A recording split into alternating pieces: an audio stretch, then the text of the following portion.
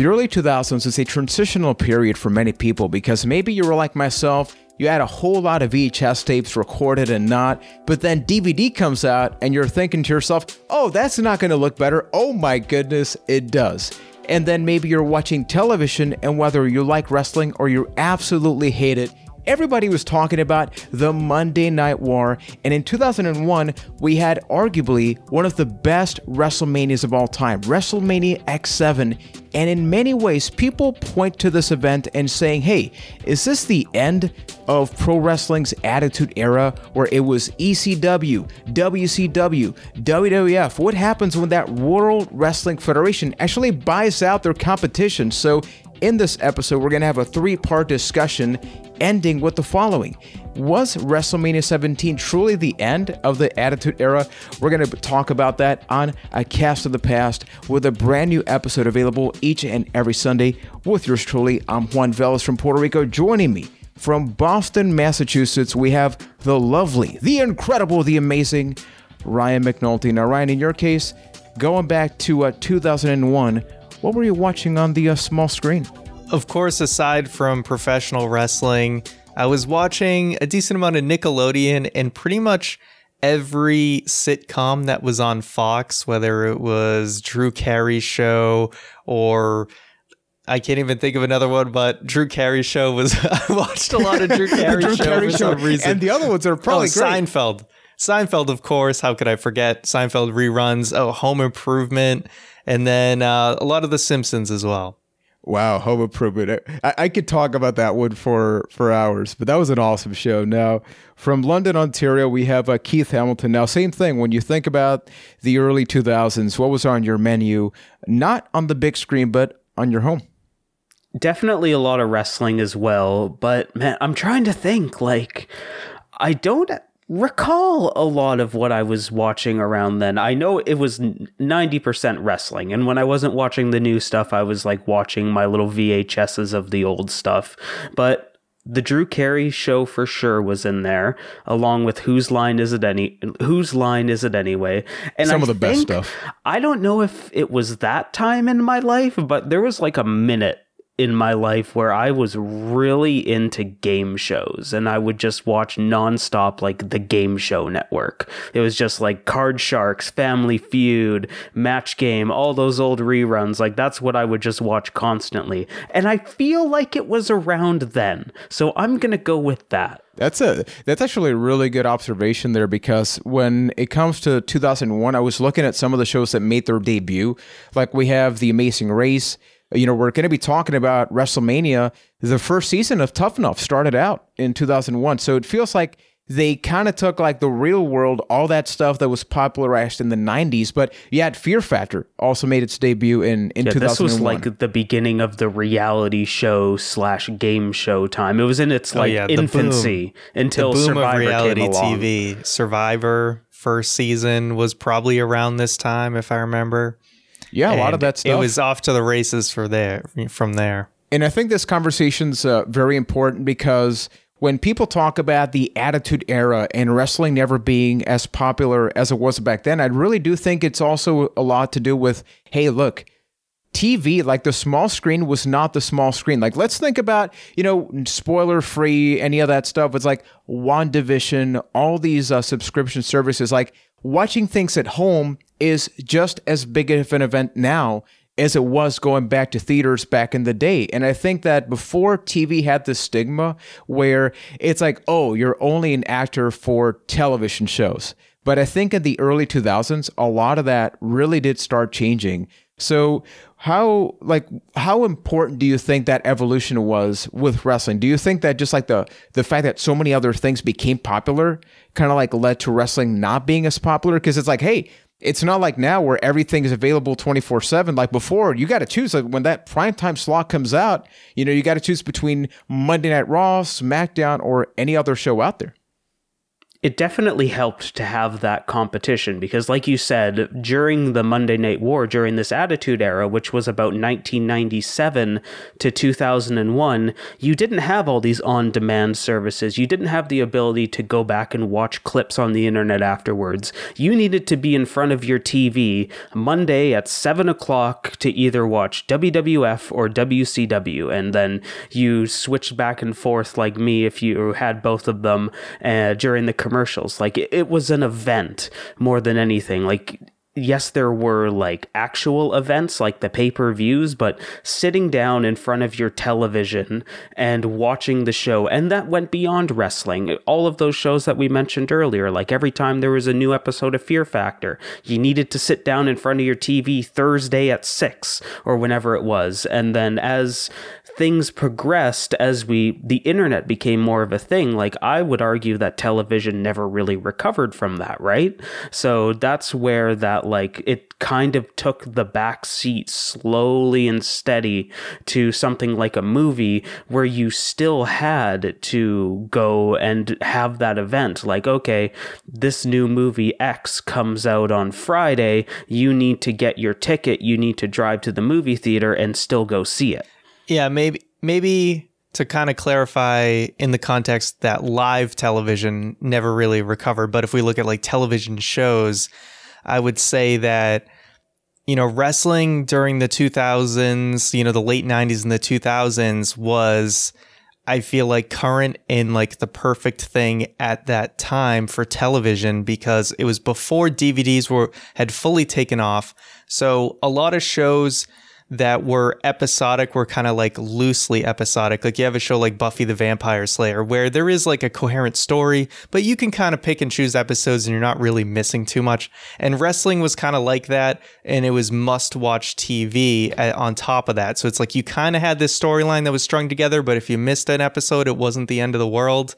And it had just like the Jerry Springer craziness aspect to it, but then you also kind of had that episodicness to it that not a ton of other shows had at the time. Sitcoms were kind of like the big thing that was like every single week you're hitting the reset button basically, and it's a new adventure. So at that time, I think wrestling was just like in the right place at the right time for television. And then things like television shows evolved after this. And I think wrestling's still trying to catch up to this very day. But in 2001, it was still very much, must-see TV and really culturally relevant.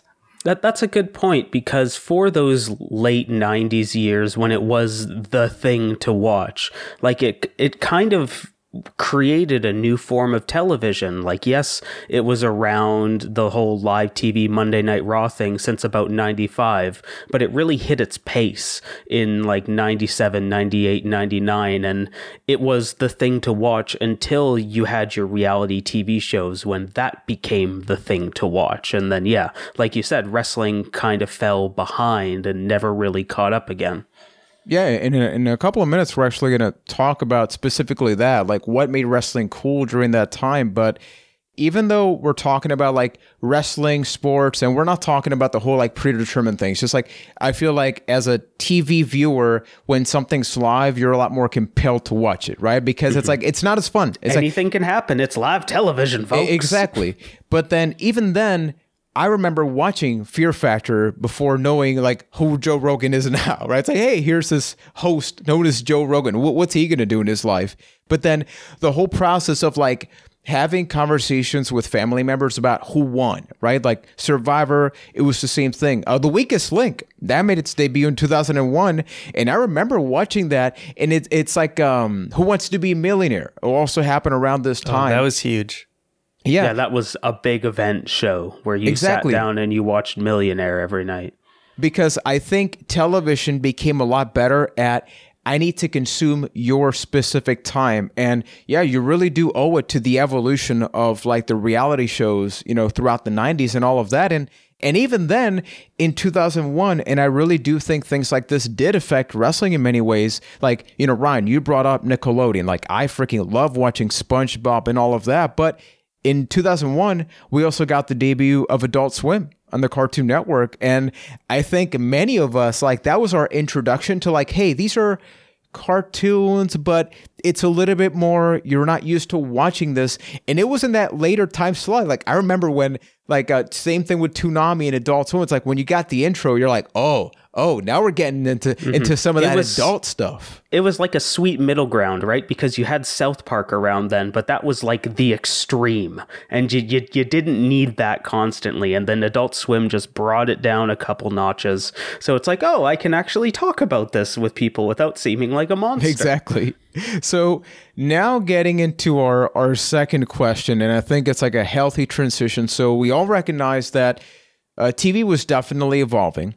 And wrestling was around that time. Like, let's not forget, 1995, for those that are not big wrestling fans, was a very deep, dark time. That's when just like wrestling, 94, 95, people were we're not really going to a lot of shows. Wrestling became very lame with these just like outrageous characters. But they were stuck in the 80s, basically. Exactly. Yeah. Whoa. Are you going to tell me that the wrestling garbage man was a lame character? Hey, you leave Duke Drosy alone, Keith. You leave Duke Drosy alone. The wrestling hockey player? Or Mantar? The wrestling... Exactly. Mantar? I don't know what Mantar is. Man. A man and a centaur. The more that you look at this stuff, you're like, come on, wrestling. What the hell were you thinking around that time, right? You could pick any year one, and you could ask that question, and it would be relevant. A little bit of a different reason, but that's a good point. Some years it's because they had the gobbledygooker come out of an egg. Other years it's why would you put that on television? It was trash. So, Keith, starting it off with you, if the question was, why was pro wrestling finally considered cool during the mid to late 90s after years of people just like making fun of it? Like you and I are wearing wrestling shirts right now. If you tried wearing a wrestling shirt in 94, 95, it's like, oh, you're a weird kid. But then towards the late 90s, it's like you had to wear Stone Cold, The Rock, NWO shirt for you. What made it finally cool? I can distill it down into 4 words. Stone Cold Steve Austin. That is, I believe, everything that revolves around wrestling success at that time is because of Stone Cold Steve Austin. And I mean, you could argue the same thing for WCW and the NWO, but it's the attitude, pun intended, that came along with Stone Cold Steve Austin, because when you look at the 90s, the late 90s, the whole world was all about that attitude with your Jerry Springers and your South Parks and your Simpsons. Like, it was all like, authority, meh, meh, meh, meh.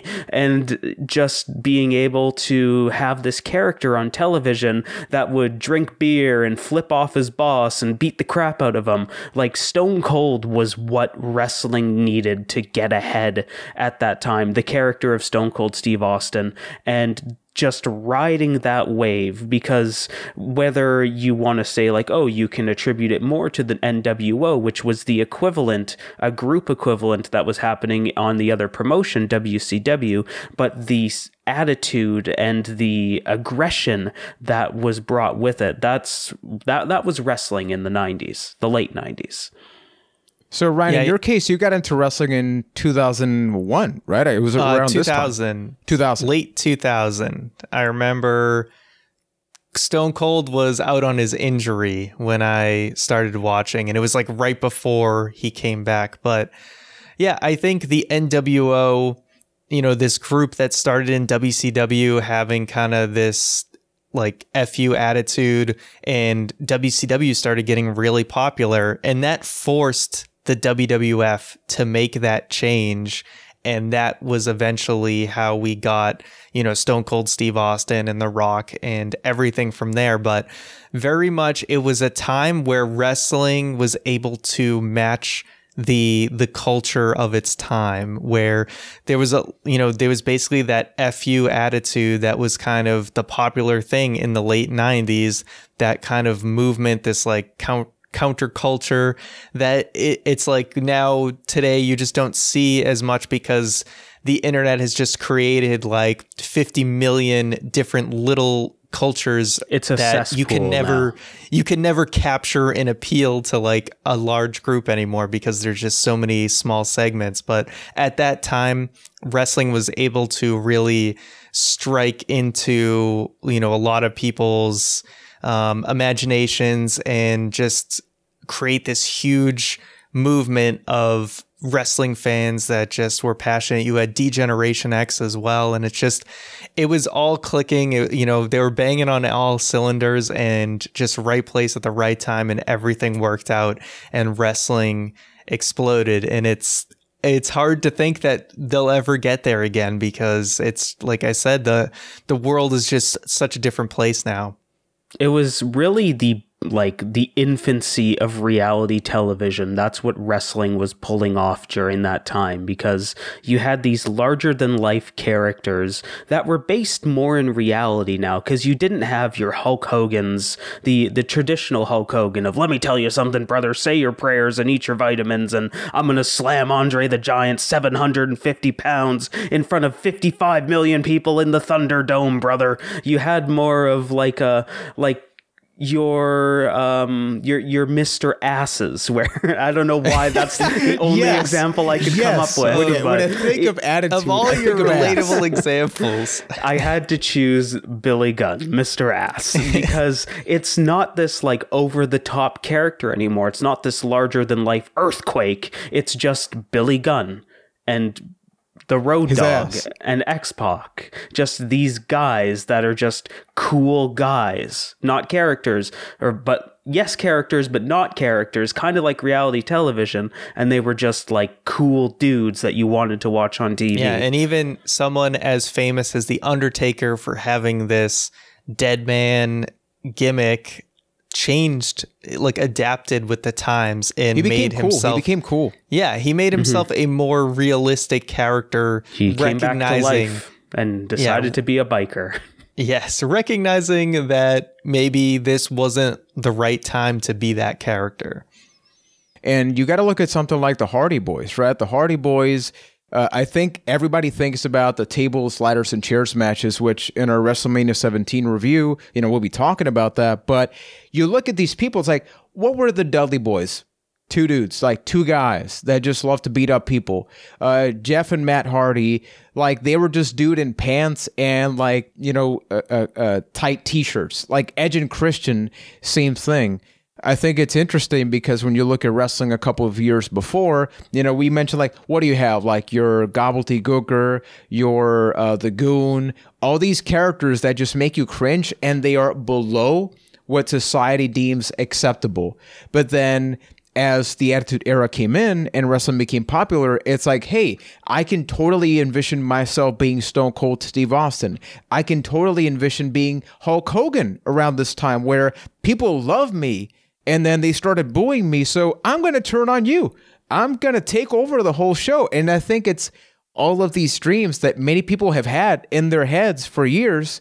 And we actually got to see it. And Ryan, you made a great point that I don't think wrestling can ever match that because I think social media has taken over that feeling, right? It's like, I can follow you on social media now, and maybe you're living the life that I want to live. I mean, I don't know if that's true, Ryan, although you do have your pug, and your pug is amazing, and I don't have a pug. So I guess it's kind of similar, yeah, right? Social media, I mean, it can be unhealthy because it creates envy, and that can lead to a bad thing. But to kind of piggyback off of the original point of, there's so many different communities now, because you can even look at like a television show like Game of Thrones, you might be able to say was like the last like event television that may ever exist, where there's just so many people that are ready to watch one show live. That, I mean, have we seen a show like that since? I would say no. Maybe like The Mandalorian is maybe like the closest thing that I've seen, but even then it's like, that's still like mostly people, you know, Star Wars fans, which I know is a big community, but still, like, you got to be, I feel like, a certain level of Star Wars fan to be really dedicated to watching that, you know, as they show it weekly. So yeah, event television has kind of come and gone, and aside from like the Super Bowl once a year, you just really don't see it anymore.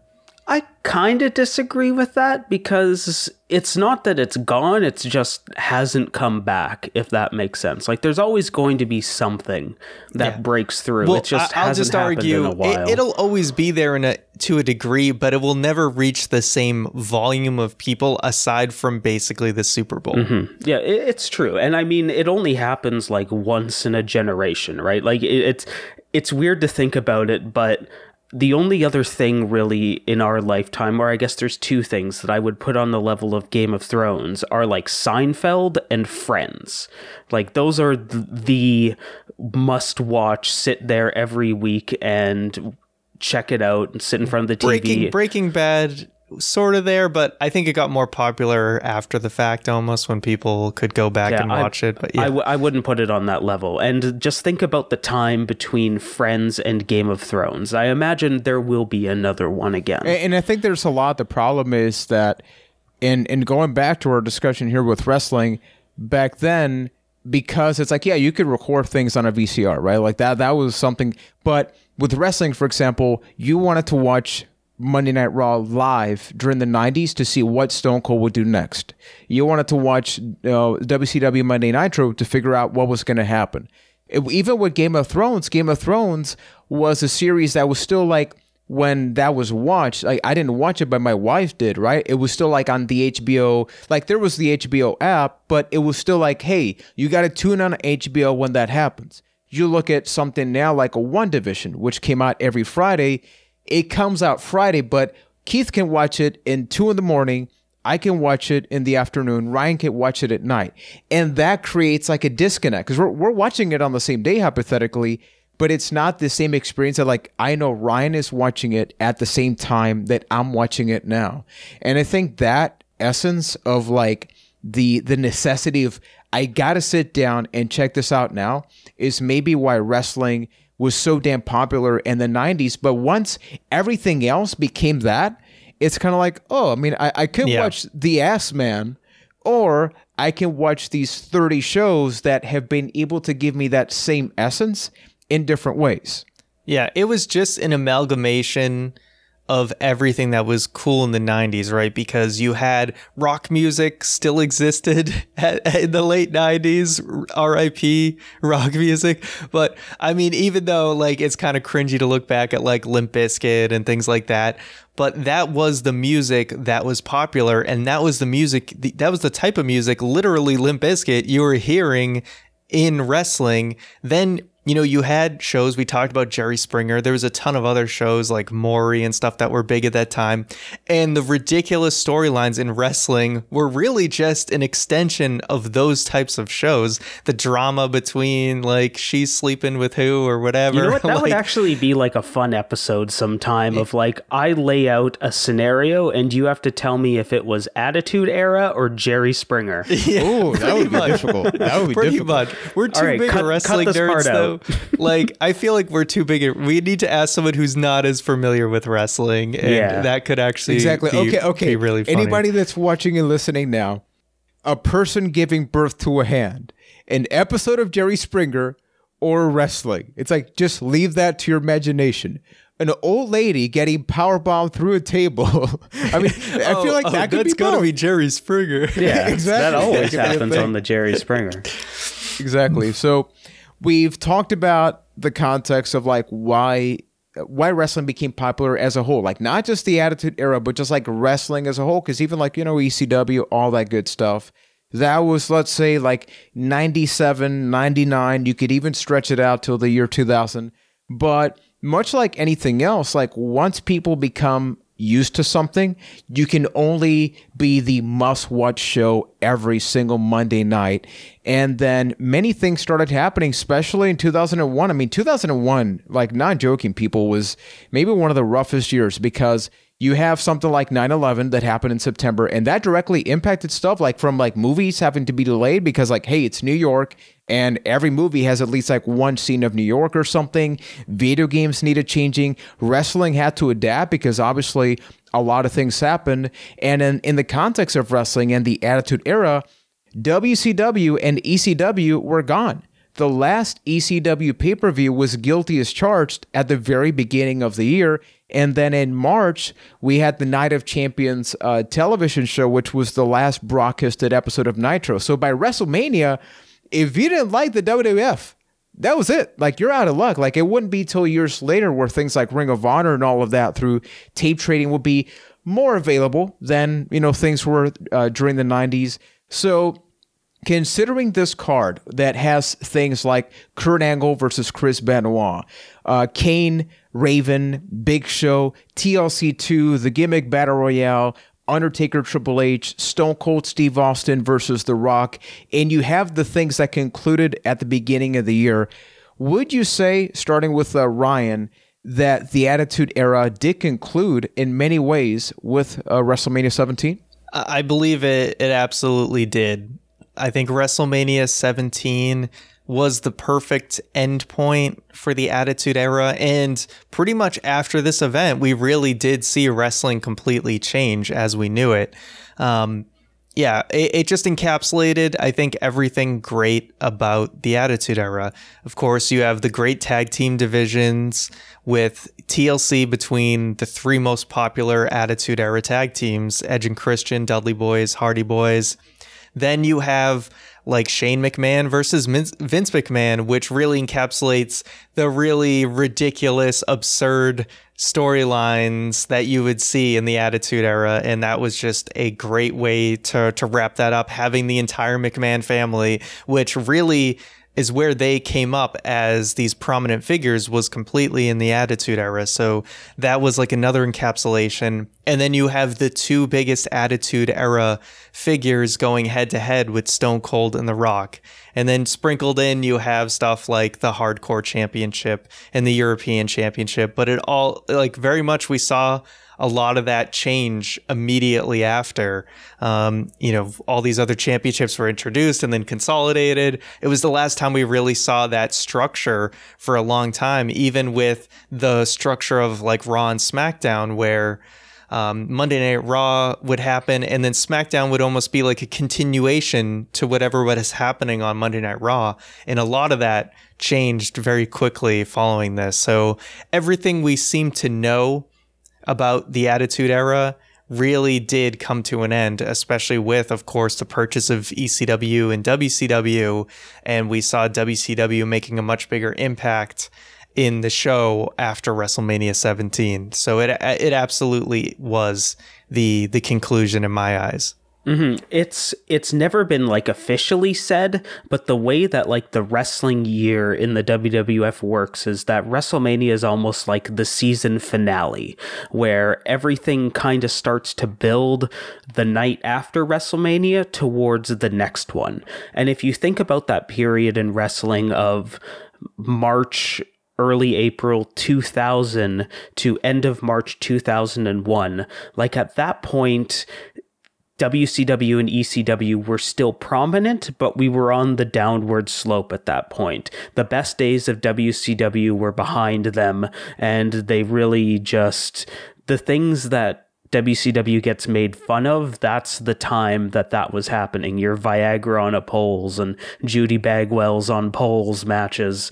all of that was during that season. It was on the downward slope, and ECW, while still a good product, was on a different downward slope in a financial way, where just the money wasn't happening and they were on a crash course to hitting a wall financially and claiming bankruptcy, which is inevitably what happened about partway through that season, in quotes, of the WWF. So by the time we got to the end of the season, which was WrestleMania 17, well, now all the competition is owned and bought by the WWF. So now you don't really have that incentive to keep firing on all cylinders anymore, because now you are your own competition, just unofficially at this point, because this was like before the brand split was. So that's why, like, I think that's the essence of why the Attitude Era ended there, because A, it was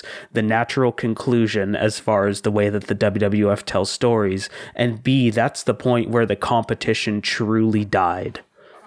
And it's worth pointing out, whether you like wrestling or not, people just didn't like wrestling on TV at this point. Like, there's an excellent book for WCW that I'm reading right now, and they talk specifically about, and there's been many podcasts that say, look, television executive producers saw wrestling always as like lesser than.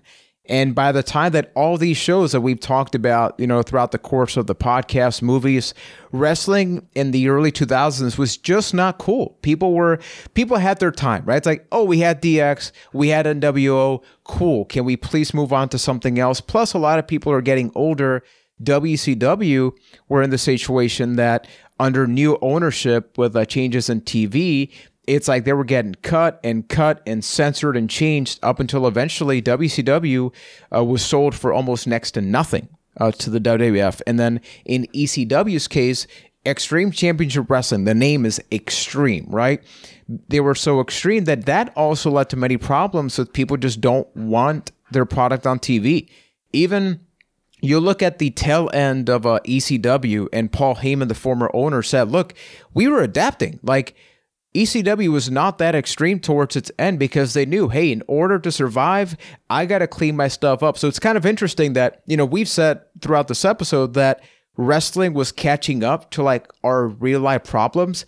But in doing so, WCW, ECW, and WWF kind of had to like be very normal so they could be advertiser friendly. So a family would feel comfortable in watching, because it's like, hey, I can't be the only person that whenever a certain match was happening, bra and panties, that's when your mom happens to walk in. It's like, no, I'm watching every time. wrestling. Every time. Exactly. I remember, I think it was like in 2001, 2002, I fly out to Chicago with my family, and then it's like, a lot of hardcore matches. But when does my uncle walk in? When Stacy Keibler is dancing, and I'm like, okay, I got nothing. I got nothing. It was just just like when I used to play SmackDown 2 on PlayStation 1. It's like every time the Trish Stratus loading screen came up was when my mom walked in. And you're just like, come on, there's so many other ones. But there was like a weird different phenomenon that anytime my sister came in while I was watching wrestling, Rikishi was always on screen. I don't know how it was. She just always saw Rikishi's was ass. magnetic. Yep, just pulled that. It's got its own gravitational orbit, so she was just pulled right in there. She was pulled into orbit. So the whole concept of like the Attitude Era really was the competition between companies. With WWF buying them out, they literally became their own competition. So as wrestling fans, starting with Keith, it's like when you found out, even in this WrestleMania, it's kind of weird and crazy to think about, like they referenced WCW here. And WrestleMania 17 is considered to be one of the best WrestleManias of all time, yet it's weird that you're seeing the beginning of the new chapter here. How did you feel knowing that eventually you're going to see some not so familiar faces on the show that you grew up watching? Well, like every wrestling fan, just thinking about in this bubble of watching WrestleMania 17 and not knowing what happened afterwards, I was really excited. Having watched WCW and then later ECW, them kind of going towards that invasion angle was really exciting.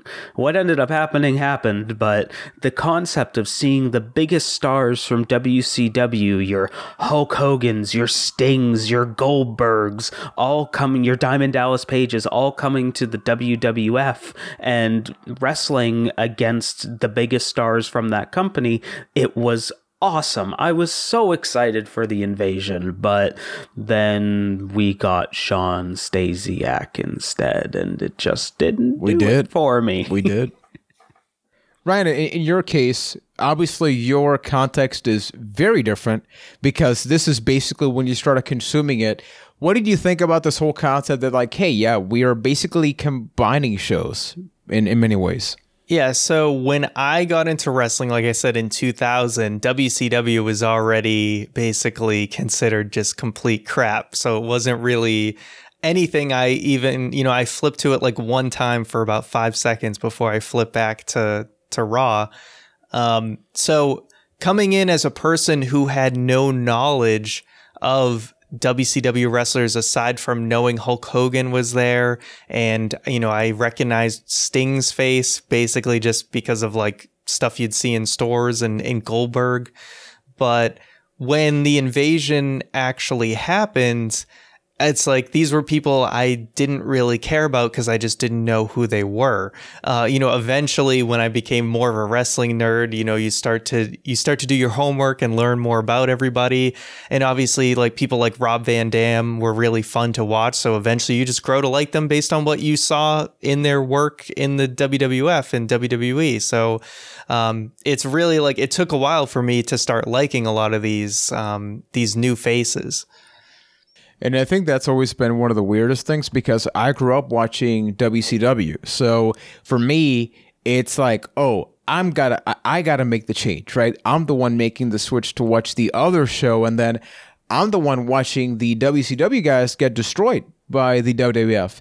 And the problem, like as a fan, I was under severe depression around this point, like being perfectly honest. And it was a rough time because wrestling was my escape.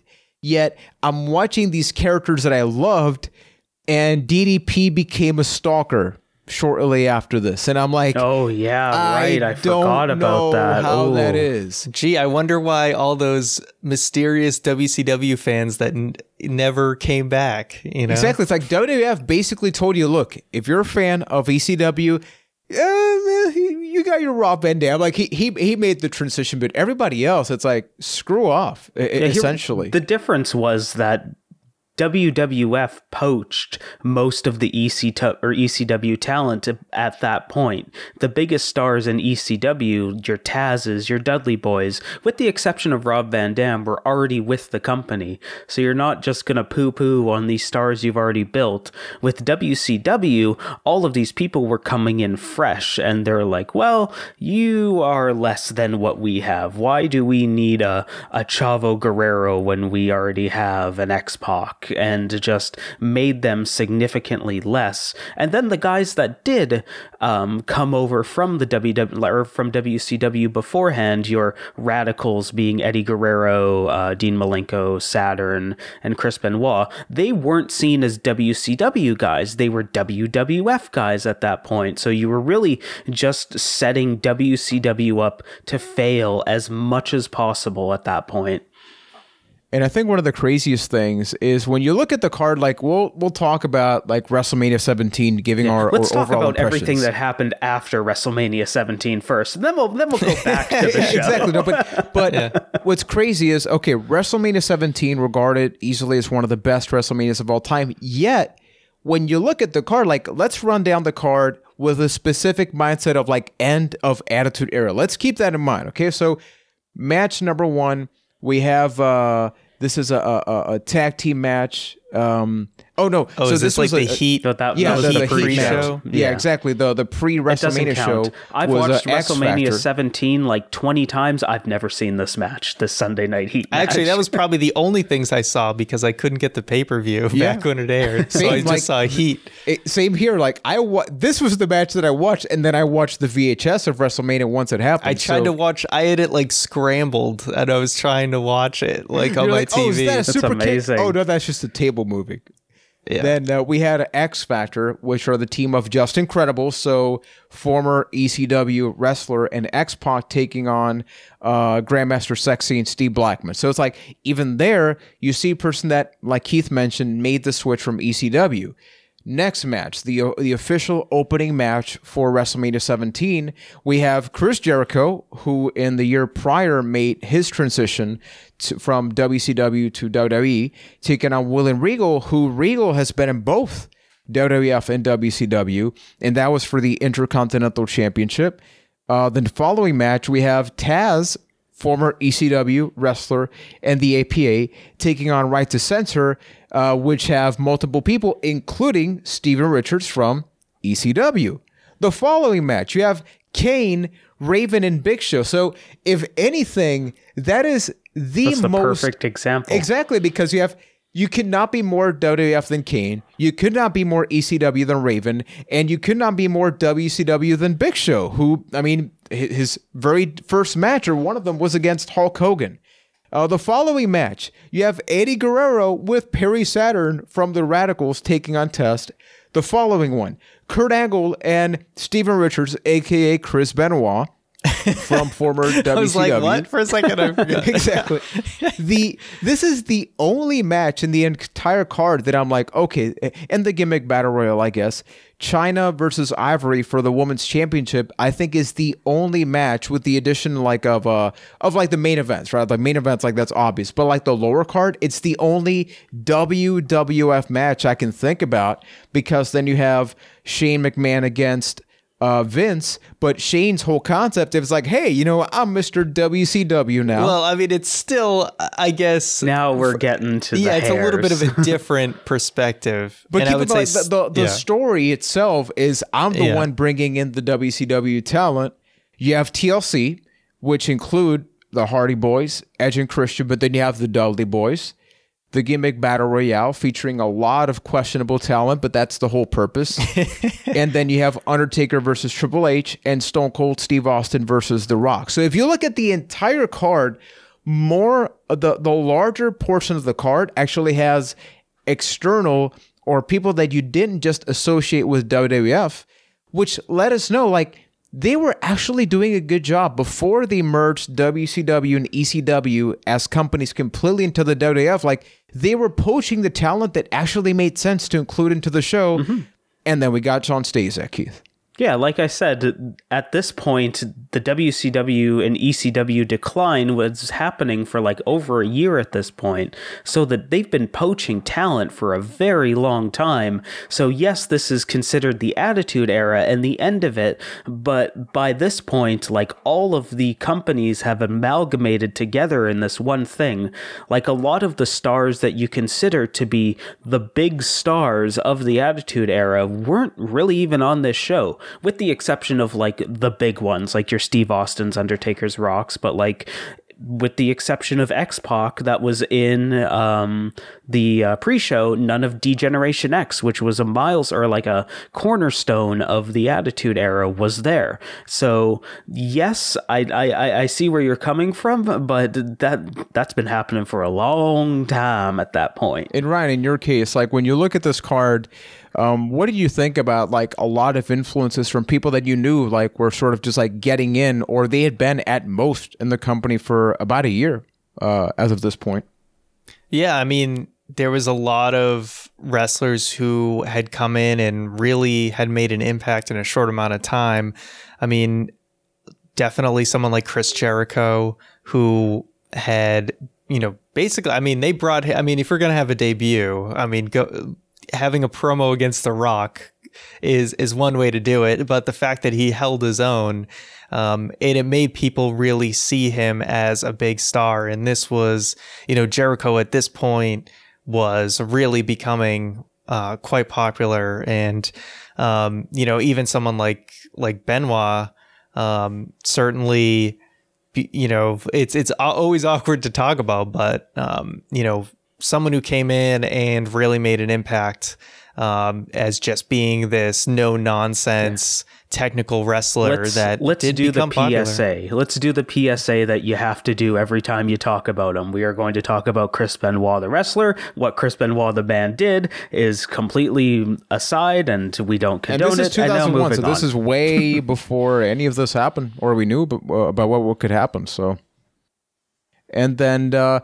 Let's open up with this question here, which is WrestleMania 17 is usually regarded, as I mentioned, as the best WrestleMania of all time. Having it watched now, starting with Ryan, would you say that this is easily one of the better WrestleManias, or maybe even the very best? I actually do think it is the best WrestleMania I've ever seen. I haven't seen all of them by any, not even close to all of them, but of the ones I've watched, I think it really is the best one. It's just overall very, very solid. I would say there isn't a single bad match except for maybe the gimmick battle royal, but it was kind of like just a fun, it wasn't taking itself seriously. It didn't last too long. The entrances were probably longer than the match itself. So I think you can really excuse that. And it was also nice to have Bobby the Brain Heenan and Gene Okerlund on commentary. I thought that was actually, that was like the only thing that probably saved that match. I really do think, like, you look up and down the card, you know, not every match was spectacular, but I think it was really well paced. Like the crowd really makes a lot of these matches, you know, more fun than they might have actually had any right to be. You know, they were interested in everything, even, you know, at this time where women's wrestling was not anywhere near the caliber of what it is today. The women's match was exactly what it needed to be. And normally, you know, you start watching women's wrestling like a couple, you know, the 2001 all the way up to like 2014, 2015, and it's, you know, it's a real bad scene on the shows with like crowd not caring and just not good matches. But this was one match that was maybe not necessarily representative of how the Attitude Era had women's wrestling, but it was a better representation. It was a better than average representation of Attitude Era women's wrestling. Moving in the right direction. Yeah. But yeah, overall, I think it really is, of the WrestleManias I've seen, I think it is the best one. And it just has a phenomenal main event. And you never forget TLC 2. It's just a really, really good show. And of course, like Shane versus Vince was exactly, like I said, the quintessential like Attitude Era type storyline. If you couldn't have Austin versus McMahon, this is like the second best thing to represent the Attitude Era. Pretty much. In my opinion, the thing that makes WrestleMania 17 so good is it's a masterclass example of how to structure a wrestling show, because there's a little bit of variety in all the different matches, but you don't really get two of the same thing one right after another. Like you start out with Chris Jericho and William Regal, and that's a pretty technical match that has its couple of big spots. And then you move on to like the APA versus Right to Censored, where you're not going to get technical. You're going to get something, two giant men beating the crap out of people. And then now it's time for something totally different with the hardcore match. And then you have your face versus heel match with Eddie Guerrero and Perry Saturn. And then the technical wrestling with Kurt Angle. And then so on and so forth with the entire thing. Like, there's so much variety in this show, and you're never seeing a duplication of the same thing twice. There's always that little bit of separation in between the two matches, and everything feels so unique. And that's, to me, what makes WrestleMania 17 so special, is that you're not sitting there and watching the same match over and over, which is something you kind of see a lot of these days in wrestling, especially in the WWE. Everything had its own unique style, and it had its own unique feel, and it's great because of it. I think what I loved about this WrestleMania is that this is before like a wrestling's finishing maneuver. You know, you have to do 3 before a match ended. And something that always catches me off guard when I watch these like older shows is like, oh, you actually hit your finisher and the match ended. It's like, oh, that's kind of crazy to think about. It's weird. It's something we've talked about with some of these other shows we've also reviewed on the podcast, but the respecting of a finishing maneuver, and also just having sometimes random, like Jericho winning with the lion salt. Like you didn't see that too often. So that was, something kind of interesting. But yeah, they saved the false finishes for the main event, and it made the main event feel that much more special. And on top of that, the way the main event ended was kind of interesting. Austin just starts smacking the living hell out of The Rock with a chair, and then he just pins him, and it makes sense. So I appreciated that variety as well. And I also feel like this is a time before everyone had like a 5 moves of doom too, where, you see that a lot more, where everyone has to do like these same sequence of moves before they finish a match. And I think what's special is like, for example, the 6-man tag with like Taz, APA, and the Right to Censor. When Bradshaw hits that clothesline from hell, you have no doubt that's going to end the match. Even though the match just started, like the match lasted 3 minutes, 52 seconds, but you see that move hit and you're like, hey, and that's call it. And that's it. I mean, and that's another thing where matches are, I feel like the length of each match was as long as it needed to be. Maybe Triple H and Undertaker might have dragged on a little bit too long, but I think for the most part, the match lengths were all exactly what they needed to be.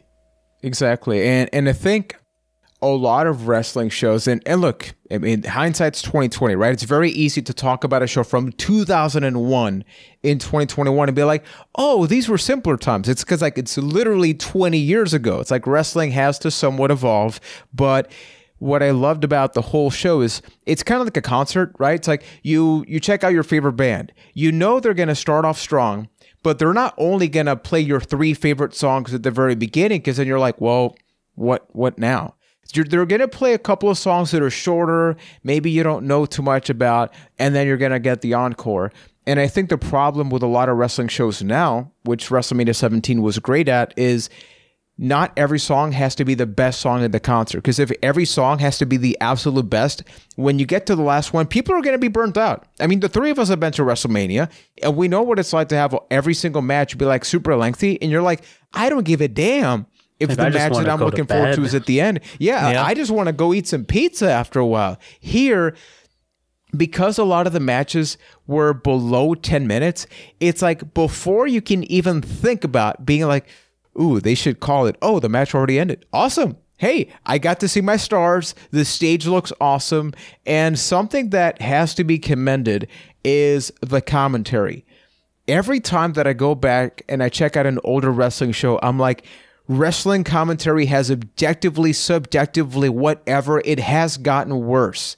Because when you look at a combination by a mile. Yeah, when you think about Paul Heyman and Jim Ross calling it, this is a commentary team that a lot of people don't think about. You think about, your Bobby Heenans, you think about your like older generations, then you think about JR and the King, but this is somewhere in the middle. And I think bringing in that ECW influence, and like Paul Heyman can sell you your own car. He can convince you for you to pay your own car. You mix that in with JR and that clash, right? It's like, oh, these two people should hate each other. And I think they truly did bring out the best regardless of what was happening. And shouldn't that be the whole role of like commentary, is like, even if you're watching not something that's not great, they make you feel like that's something you have to pay attention to, right?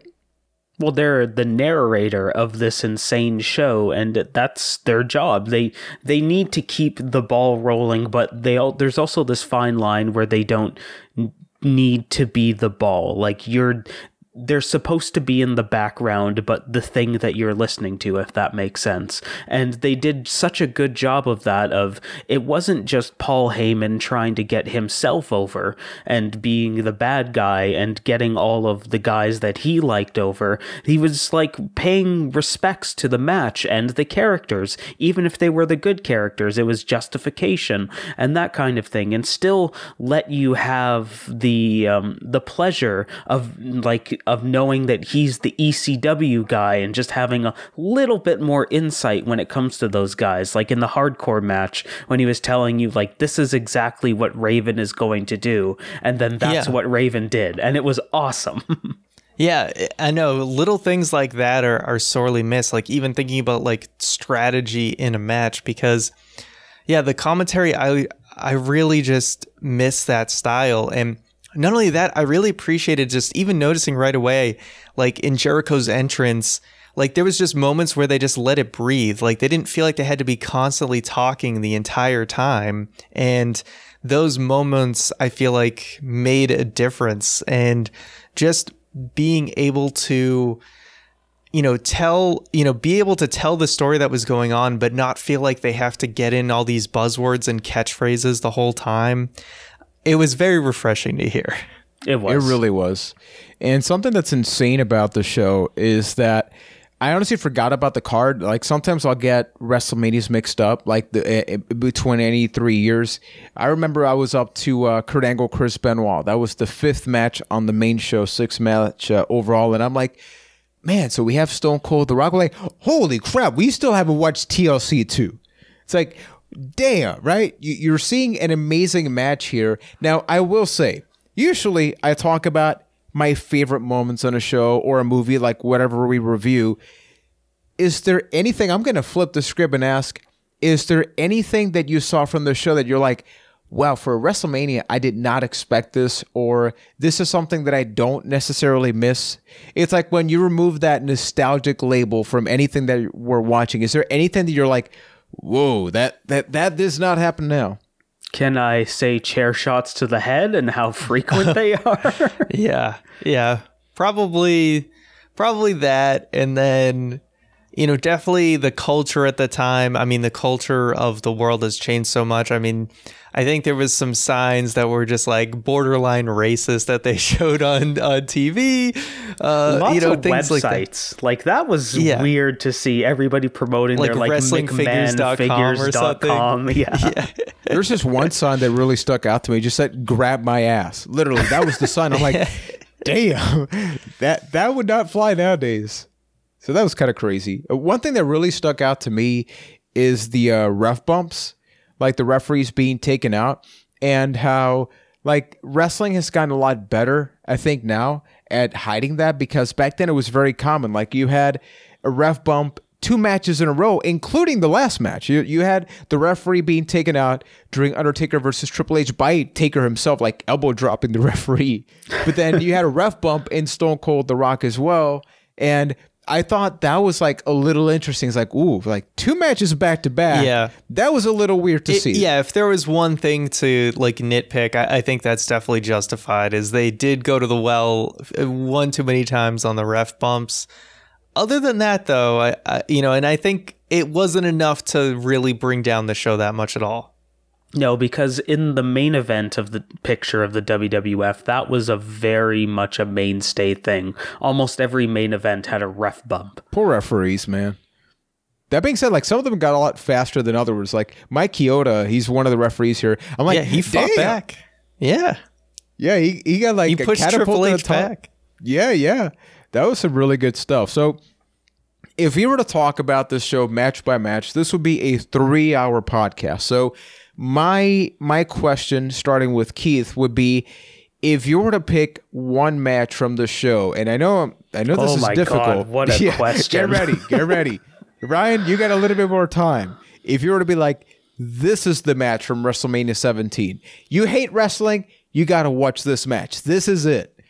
I'm pretty sure there's 3 options that you're stuck with, right? I will assume you got 3 choices that you're kind of like, iffy about. Yeah, come on. Why isn't it just the gimmick battle royal? Let's be real. I mean, That's true. Iron Sheik won that thing, so Yeah, and obviously it's got to be him. Fun story. I don't know if this is true or not, but I remember reading it somewhere, and it's the reason why the Iron Sheik won is because he wasn't in good enough health to actually go over the top rope. So they had to like paint themselves out of a corner, make the Iron Sheik win, and that's why Slaughter came in afterwards and gave him the Cobra Clutch and ended with that, so they could still have their great USA America ending, but working around the limitations of the Sheik. But back to your question, I think it has to be Austin Rock. Like, yes, there are a lot of other matches on this show that would be great answers to this question, but to boil it down into a moment, like when that glass shatters and Stone Cold Steve Austin's coming down the ramp, his music's playing, there isn't a person on like sitting down during that moment, during his entrance. That is what the Attitude Era was, just that electricity that Austin brought at that moment, and you can just feel how big wrestling was around then. And then the exact same thing happening for The Rock. And even though they didn't have the fanciest match on the show, because how the hell could they after something like TLC, it really showed how solid of a performer it was. Like, a lot of times these big matches don't live up to the expectations that are brought around them, but until they got around to the submission part of the match, I got it. I was able to watch and be like, okay, that's why they're the 2 biggest people in the industry at that point. Just they're so smooth and they can have such a good match with each other. If you were to show somebody on the outside, like, this is why wrestling was as big as it was in 2001, I feel like it has to be Austin Rock. Something crazy about this match, and I'd love to get your take on that before we get to Mr. McNulty, is so many wrestlers say this is the show that made them wrestlers, like specifically WrestleMania 17. I think like 70% of wrestlers that would be our age, like in the 30s, early 30s, would say that this match, because the rock bottom People's Elbow and the Stone Cold Stunner were so popular, it became of like, can Stone Cold hit The Rock's moves and vice versa? And I think even though this is not the first time, this is not the first match to make it happen, I think a lot of people to this day have tried to emulate the essence of like, oh, can Stone Cold hit the Rock bottom? Or what if The Rock beats Stone Cold with his own move? Would you say like this is the match that really made that be the thing that it is today? I think so. And yeah, I would think so, but it's just one of those things that's often imitated, never duplicated, right? Because they were such huge stars and there was so much weight behind it, you believe that Stone Cold could have hit the Rock bottom and pinned the Rock. It's just something that can't be duplicated as much as it does. So I think it's the start. It was just never able to hit that same level. What about you, Ryan? Okay, so for this question, I think I have two answers. If that's not fair, I had to choose one. I'm taking the cop out. If the intent is this person, it's like they just have one match to see, but it's not with the intent to get them interested in wrestling. It's just like, hey, this person's only ever gonna watch one wrestling match. Which match on this card do you pick? I would pick TLC 2 because nothing can match the insanity of that match. But if I were to say, what is the match you would pick to get them into wrestling? I would pick The Rock and Stone Cold. I'm processing that in my head right now. Because if you show them TLC 2 and you're like, this is wrestling, they're just going to be let down by every other match. Because it's true. Because nothing's ever going to be as crazy. It's just you can't live up to that expectation. It's true, though, because you look at that TLC match and you look at, once again, everybody involved. It's kind of unreal to think of how many of them are still actively involved in wrestling, like Edge and Christian. So those two guys were out or basically retired due to injuries, yet in the past 2 to 3 years, both have made their return in wrestling. The Dudley Boys, like they're still actively involved in podcasts, like Devon Dudley's a producer in WWE. And the Hardy Boys are just still the Hardy Boys. Like that, out of all of this, it's still like just like Jeff Hardy's still doing Jeff Hardy things, and Matt Hardy is he's like crazy now, right? And that is the whole character. He's big money Matt now. None of them should be able to walk, but no. Somehow the majority of them are still wrestling actively. One of them's main eventing WrestleMania this year. It's ridiculous. Think about that. That. Like I still can't process how Edge can wrestle. Like, it doesn't make sense to me. No, you're right. Yeah, for those who don't know, like Edge of ENC, he has a lot of different neck issues, and he was retired for how many years? Was it 7 years? It was almost a decade. Decade. From like 2011, I think, or 2012 maybe. Yeah, it was around that time. He like was 9 the first years. WrestleMania 26 versus Alberto Del Rio was his last match. Yeah. And a lot of his problems started out around this point. You know, he took a really nasty powerbomb in a match against Eddie Guerrero, multiple things like that. So to see them actively involved now is just a thing. And I think that TLC, if you were to summarize wrestling in one image, it would be the moment where Edge is spearing Jeff Hardy, not just for the moment, for the crowd. You look at the crowd, camera flashes. That is something that will never, ever, ever be duplicated. Like, it is just something that, like, I hate never being at a WrestleMania when those types of cameras were still a thing. Like, when we went to WrestleMania, it was a lot more digital. But the whole concept of, like, you're seeing people, like, look back at that match and look at that moment. You see people, like, moving the shutter, like the rolling thing in their camera. They're like disposable camera. Exactly. Like, I got to get ready for this. And that anticipation does not exist with a phone, because you just, like, take out the phone. It's like, well, I can record this in 4K at this point. And that, to me, exemplifies, like, the Attitude Era basically in an image. But I think that's a great point too with The Rock and Stone Cold, like the story that is told in that. And I mean, what do you guys think about, like, the whole match between Shane and Vince, like legit father and son? There's like the weird implication with, like, Linda McMahon was paralyzed and then she's not, and Trish is involved. There are elements of the story that definitely will be told differently nowadays, just a little bit. So what do you think about that? Correction, she was in a medically induced coma from having a panic attack about wanting a divorce, or Vince McMahon wanting a divorce. The stupid storylines back then worked, right? They really worked, and they were done well as much as they can, like as much as they could be done well, because at the end of the day, that match was really well executed for two people who can't wrestle to have a match. It was well executed because of how it was paced. And I mean, the fact that like I nearly got goosebumps when Linda McMahon stands up from that chair. It was a hell of a moment.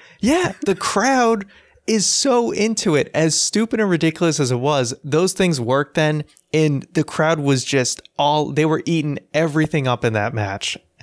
And they ended it on a perfect note with this, like the one awesome move that Shane McMahon can do is what he did to end it. And yeah, it was well done. And like that, they just haven't been able to replicate those types of storylines the same way. So let me work through this quickly.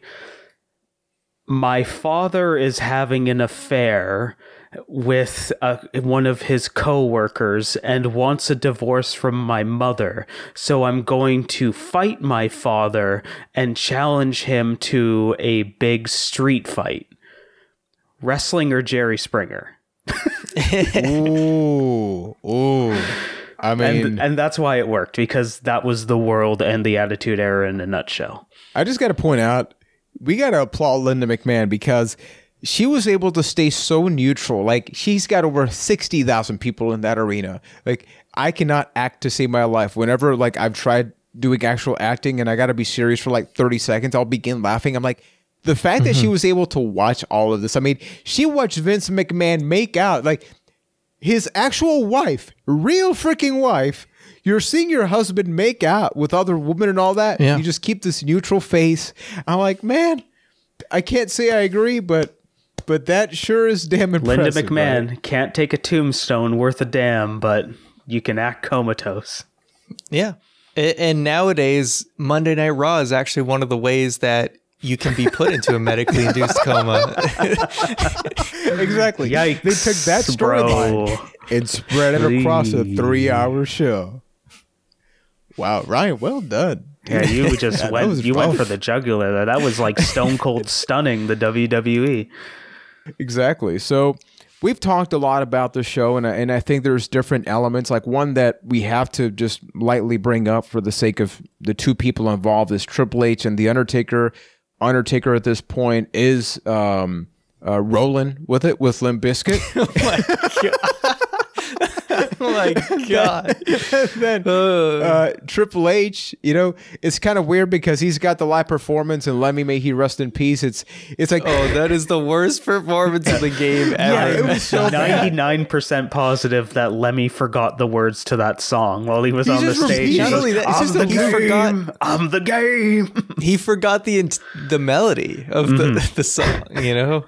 Like, he's singing in a completely different melody. I can just picture Triple H wanting to like look like slightly to the sides, like, yo, Lemmy, hey, like, that's not the song, man. That's not the song. But speaking of that match, I think there's two kind of interesting points coming out of that. One is a fun fact that I remember hearing about in one of the DVDs or documentaries, but this was like one of the only times Triple H used a fake sledgehammer because he was supposed to, you know, he hits Undertaker in the head.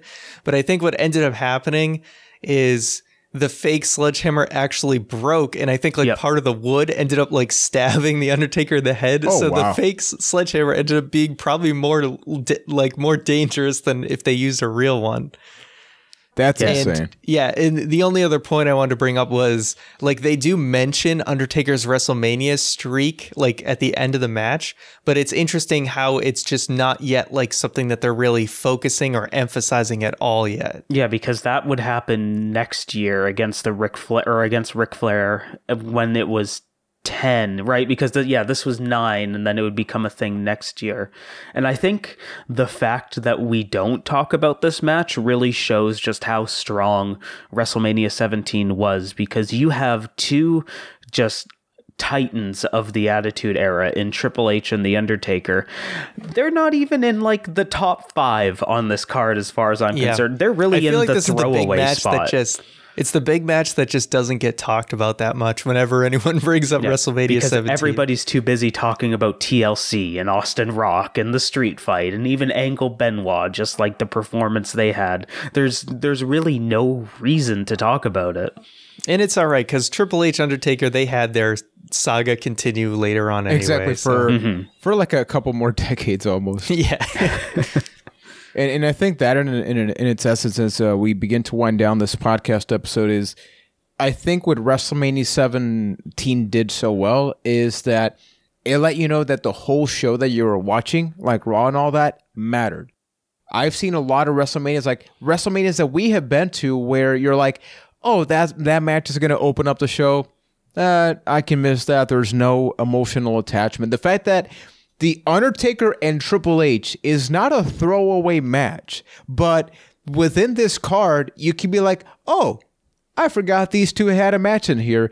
Lets you know that all of this matters. Even that China Ivory match, which was not even a match. Like, Ivory got literally no offense, but people gave a damn, right? It's like, I think wrestling fans gave a damn, and something that the Attitude Era was so great at, and I think especially with the introduction of the Alliance and the Invasion, it was just gone, is that even Scotty 2 Hotty and Grandmaster Sexay mattered.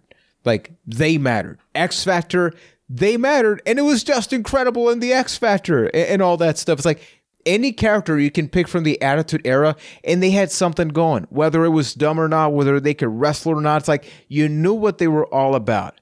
Then you introduced the Alliance and the Invasion with like so many wrestlers, and you're trying to balance this out in what, like 4 hours a week between Raw and SmackDown? Maybe you have a couple things on Heat, but then on the pay-per-view, how many people are left off? And you mentioned Sean Stasiak as a joke at the beginning, but the thing is, a lot of people felt like the Sean Stasiaks, where you're like, you should not matter to me, but that became half the roster. And even somebody like DDP, that's DD frickin' P, became a stalker, so you're like, oh, I shouldn't care about him either.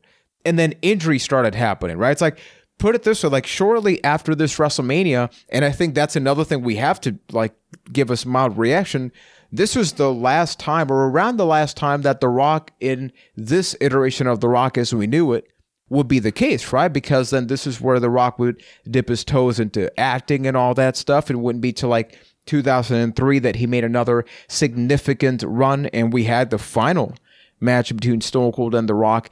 Would you say that Triple H being injured shortly afterwards, like The Rock, gradually moving away, Stone Cold, from this point forward, he was still there, but he became the Alliance leader, and a lot of them couldn't even wrestle due to injury. So you're kind of left with like, this truly was the end. In many ways, injuries influenced it. Just what did you think about that transition? Yeah, I mean, you did have the big people go away, and there were huge shoes to fill, but even above the injuries, I think the thing that really was the nail in the coffin was the fact that Stone Cold Steve Austin turned heel at the end of this show. And everything that was great about Steve Austin changed. I have to give credit to Jim Ross for this one. I was listening to his podcast the other day, and he mentioned that, like, you have the biggest star ever selling the most merchandise in history.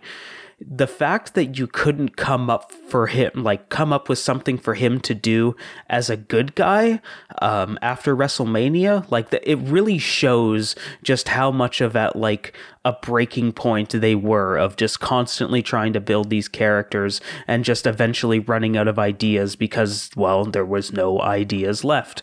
And the only thing you had was to take the most popular character ever and turn him into a bad guy, and then just never being able to recover from that, because it was such a harsh change of what the character that people tuned in to see did a total 180, and just there was this huge void that injuries did not help, and that's when it started falling off the tracks. Yeah, pretty much. I mean, it was kind of ill-timed, and I'm not exactly sure why they decided it, because didn't they know that The Rock was going to go away to shoot movies? It was like, because The Rock was the guy who was kind of, set up to kind of take the reins from Stone Cold. But if you knew he was going away, I don't understand why they made him a bad guy when they really didn't have someone else to fill those shoes. Because I actually did go to a Monday Night Raw shortly after WrestleMania 17, and that was when Stone Cold and Triple H fought the Hardy Boys at the end of Monday Night Raw, and like they were still doing the Linda and Vince story at the time. That was a good Raw. I remember that one. That's when like Lita got obliterated with a chair shot. Yep, that was the first Monday Night Raw I ever attended. And you got a little bit of everything, like 3Ds through tables. It was a fun time. But yeah, they didn't really. The Rock was not at that show. And I was, the Hardy Boys were basically stood in for as being the baby faces for that show. So they really didn't have someone there to like kind of fill those shoes, especially with Austin as a heel. Mm-hmm. Because if you think about the roster, what was left of it, there was never really anybody on the good guy side that could meet Stone Cold Steve Austin at that point. Because for the remainder of 2001, you had, and during the Invasion angle, you had him facing people like Chris Jericho, Chris Benoit, somewhat Kurt Angle, but it was kind of role reversal. Yeah, Booker T, where they were all good guys with the exception of Booker. But everything kind of felt less than. They weren't able to build people at that time to be on the same level that Stone Cold's opponents were in the Attitude Era, like when he was facing Ministry Undertaker and the different faces of Foley. Like, it was a pretty even playing field, and that just didn't exist in the Invasion angle. And would that actually have been different if Stone Cold was still a good guy? I don't know. Probably not, really. So, does it actually make much of a difference? I think it's because you didn't, as you mentioned so well, if they had Sting, if they had Goldberg, if they had literally anybody that was like a bigger name, or, hey, if they had DDP and he was like, I don't know, not DDP? A stalker, exactly. I think that would, because I'm sensing a personal gripe here. I freaking hated that. I would diamond cut it anybody that I could see as a kid there. Like, I love the diamond cut. I would say, Juan, I'm sensing a gripe here, and I would say that's not a bad thing. Oh no, we're done. A good thing. No, don't give me that. Don't do that. Don't be flipping that on my side. WrestleMania 17, go watch it. End of the podcast. We're over. A cast. The final question, people. Knowing what happened afterwards, Invasion, Alliance. This podcast has more endings than Return of the King. Exactly. No, basically, what is the legacy of WrestleMania 17 for all of you, knowing that wrestling has never met, it's been 20 years, and it's never recovered. It really hasn't. So what is the legacy, starting with you? The legacy, I mean, I think it's where this conversation started to kind of go full circle, is it was the end of the Attitude Era. Not only that, perfectly encapsulating it, being the conclusion, but also just regarded as one of the strongest WrestleManias of all time. And like we said, you go up and down the card, there's something to actually care about. So those two alone make it one of the best to always go back and watch. Mm-hmm. It's the perfect send-off to the best era in wrestling, and what a way for it to go. Absolutely. I think that if this WrestleMania would have been mediocre and then we had everything else that we got, it will be very interesting how people will perceive the Attitude Era versus everything that came after. So at least it's like, hey, you went out with a bang, with like the best audience, the best intro, My Way or the Highway is a song. It's like everything that you could get. Oh man, to that freaking video. Close that off. So good. We didn't even talk about that, but as much as Limp Bizkit feels dated now, that song did work perfectly with this pay-per-view. It's amazing. Yeah.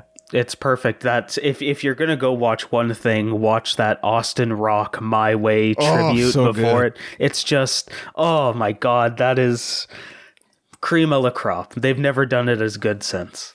So, friends, that's been our lengthy and incredible discussion about not just WrestleMania 17, but the whole concept of like Was this the end of the Attitude Era? Like, that's what we personally think, regarding this show. So we would love to get your feedback. Don't be afraid to head over to acastofthepast.com/Discord. We have a wrestling channel, movie channel, game channel, trading card channel, food channel, whatever the hell. We should have a channel about channels at this point. You can chat along with our worldwide community. We have people from all over the place, from Belgium to Canada to Puerto Rico, all that awesome stuff. And if you enjoy what we do, hey, the best way to support is by leaving a 5-star review. Thank you. We've reached thousands upon thousands of listeners, and it is thanks to your support.